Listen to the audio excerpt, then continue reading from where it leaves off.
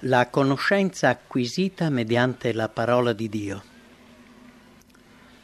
Tutta la Bibbia è una rivelazione della gloria di Dio.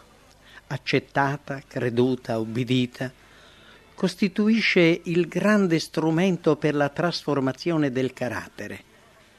Essa è il grande stimolo che costringe, che potenzia le forze fisiche, mentali e spirituali e incanala la vita in giusti sentieri.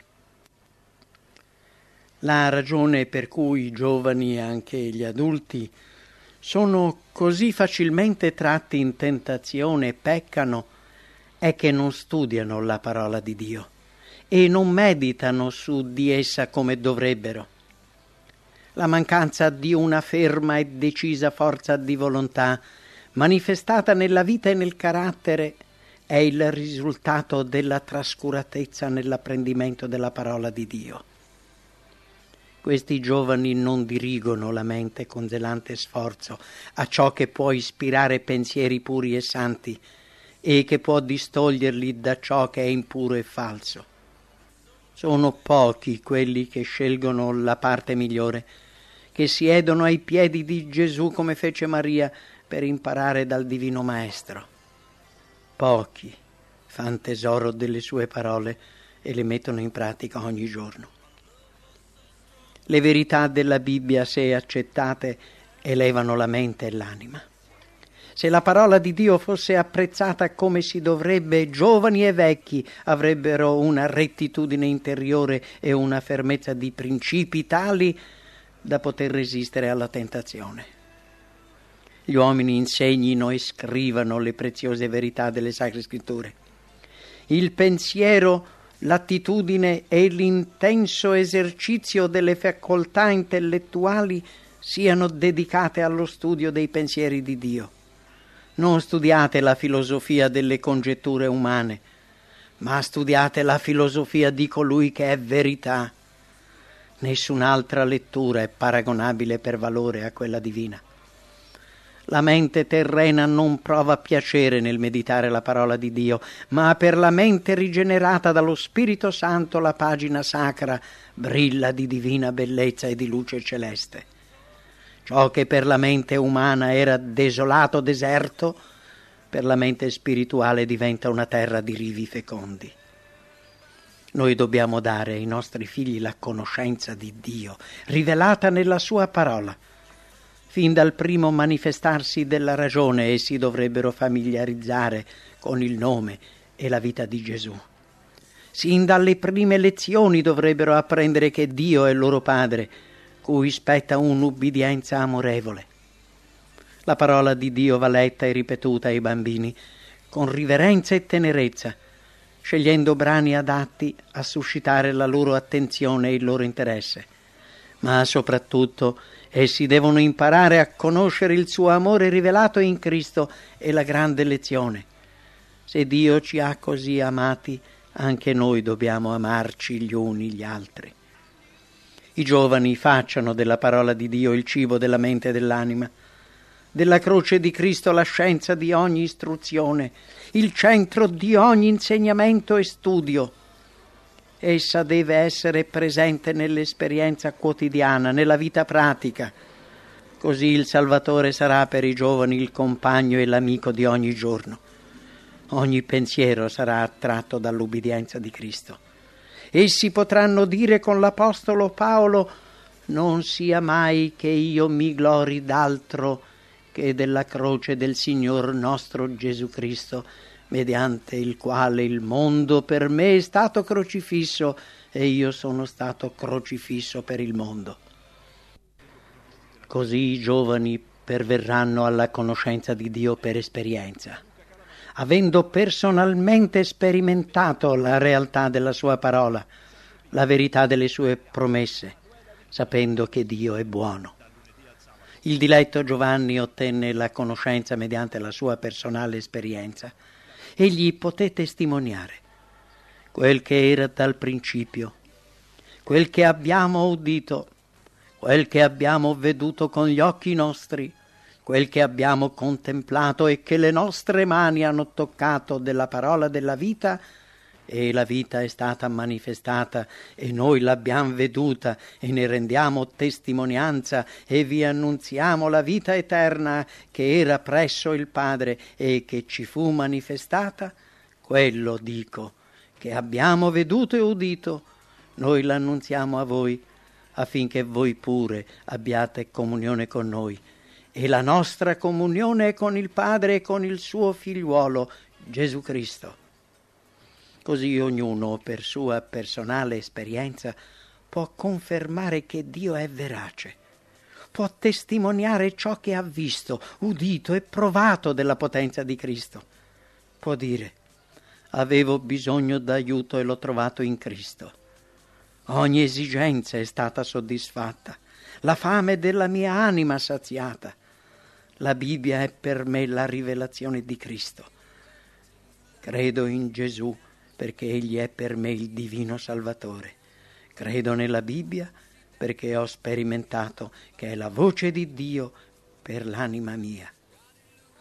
Chi ha conosciuto per esperienza personale Dio e la sua parola è pronto a intraprendere lo studio delle scienze naturali. Di Cristo è scritto: in Lui era la vita e la vita era la luce degli uomini. Prima di peccare, Adamo ed Eva nell'Eden erano circondati da una vivida e bella luce, la luce di Dio. Questa luce illuminava qualsiasi cosa essi avvicinassero.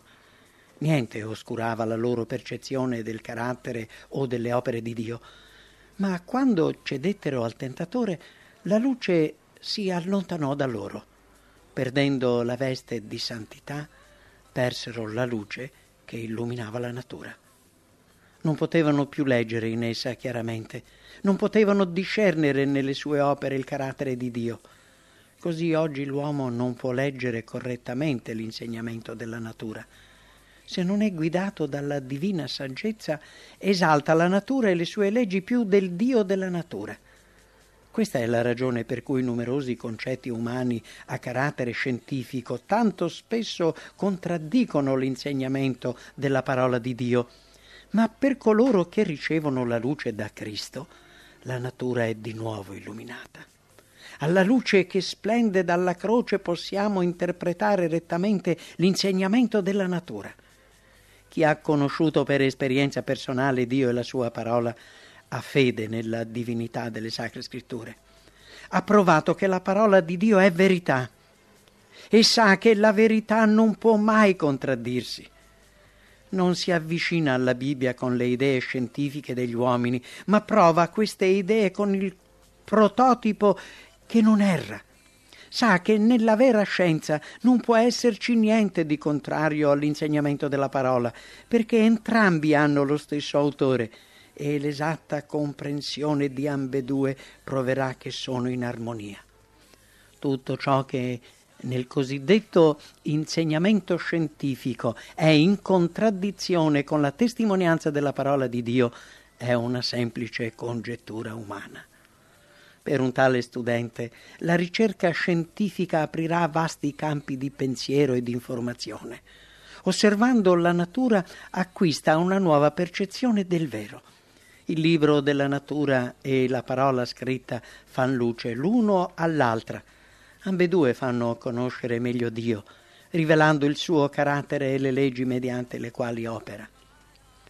L'esperienza del salmista è l'esperienza che tutti possono fare accettando la parola di Dio rivelata nella natura.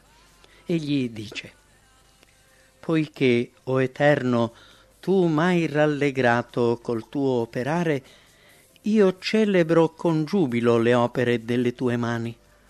O Eterno, la tua benignità va fino al cielo e la tua fedeltà fino alle nuvole. La tua giustizia è come le montagne di Dio. I tuoi giudizi sono un grande abisso. O Dio, com'è preziosa la tua benignità! Perciò i figliuoli degli uomini si rifugiano all'ombra delle tue ali, e tu li abbeveri al torrente delle tue delizie.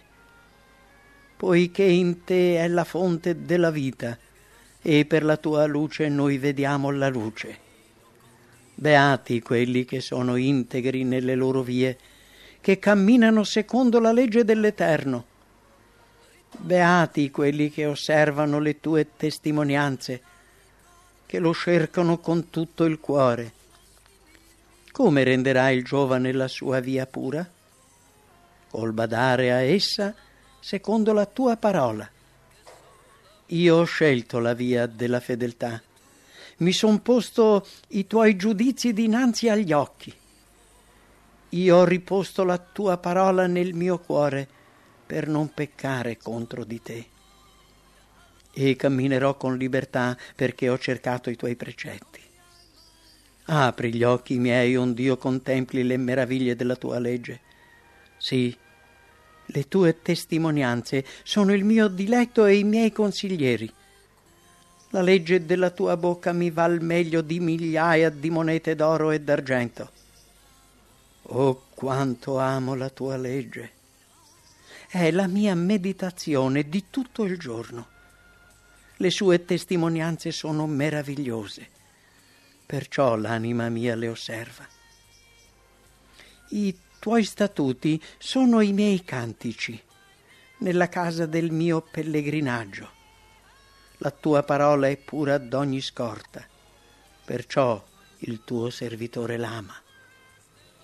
La somma della tua parola è verità e tutti i giudizi della tua giustizia durano in eterno. L'anima mia viva ed essa ti loderà e mi soccorrano i tuoi giudizi. Gran pace hanno quelli che amano la tua legge e non c'è nulla che possa farli cadere. Ho sperato nella tua salvezza, o Eterno, e ho messo in pratica i tuoi comandamenti. L'anima mia ha osservato le tue testimonianze e io le amo grandemente. La dichiarazione delle tue parole illumina, dà intelletto ai semplici.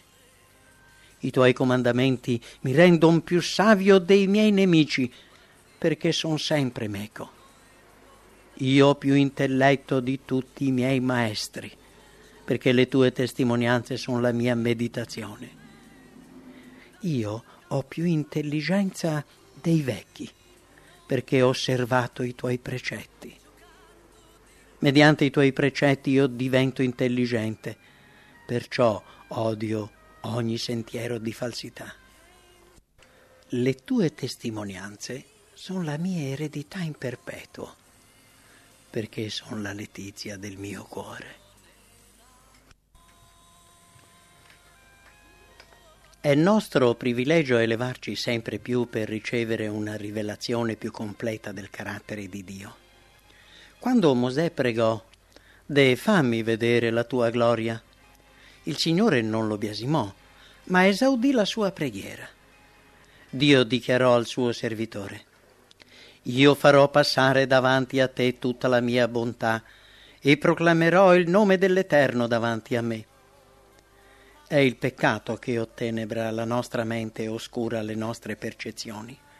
Quando il nostro cuore sarà purificato, la luce della conoscenza della gloria di Dio splendente sul volto di Cristo e riflessa dalla natura, illuminando la sua parola, lo rivelerà in modo più completo, misericordioso e pietoso, lento all'ira, ricco in benignità e fedeltà.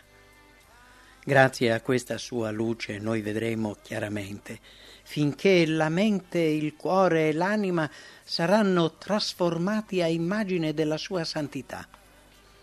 Per chi si impadronisce così delle promesse divine contenute nella parola di Dio, vi sono meravigliose possibilità di successo. Davanti a lui si estendono i vasti campi della verità, inesauribili risorse di potenze.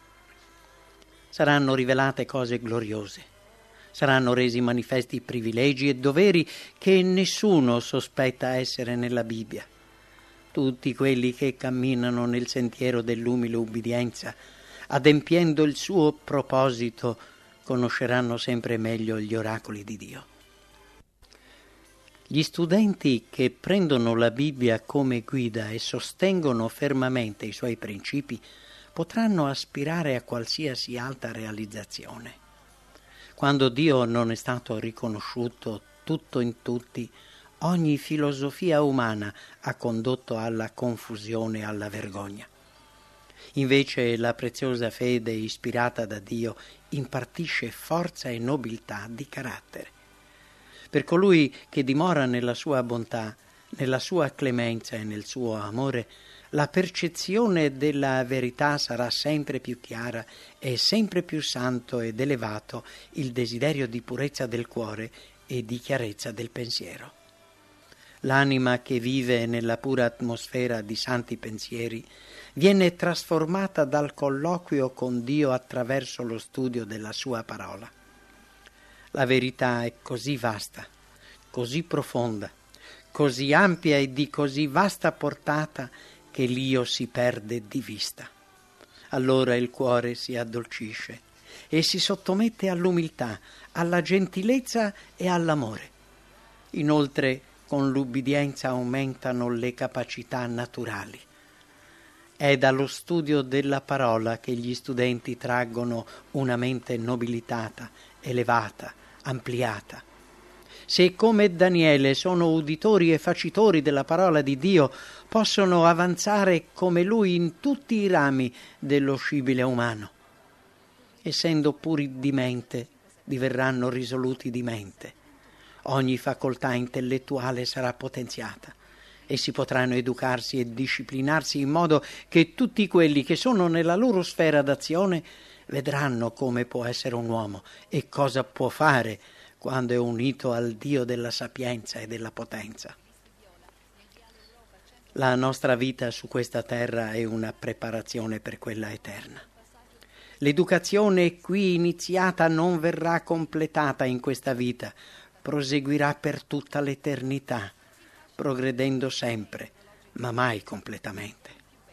L'amore e la saggezza di Dio nel piano della salvezza saranno rivelati sempre più. Il Salvatore, conducendo i suoi figli alle sorgenti dell'acqua viva, darà ricche riserve di conoscenza. Giorno dopo giorno si schiuderanno alla mente, in una nuova cornice di bellezza, le meravigliose opere di Dio, le prove del suo potere creativo nel sostenere l'universo. Nella luce proveniente dal trono i misteri scompariranno e l'anima si riempirà di stupore per la semplicità di quelle cose che prima non erano mai state comprese. Ora noi vediamo attraverso uno specchio in modo velato, ma allora conosceremo come anche siamo stati conosciuti.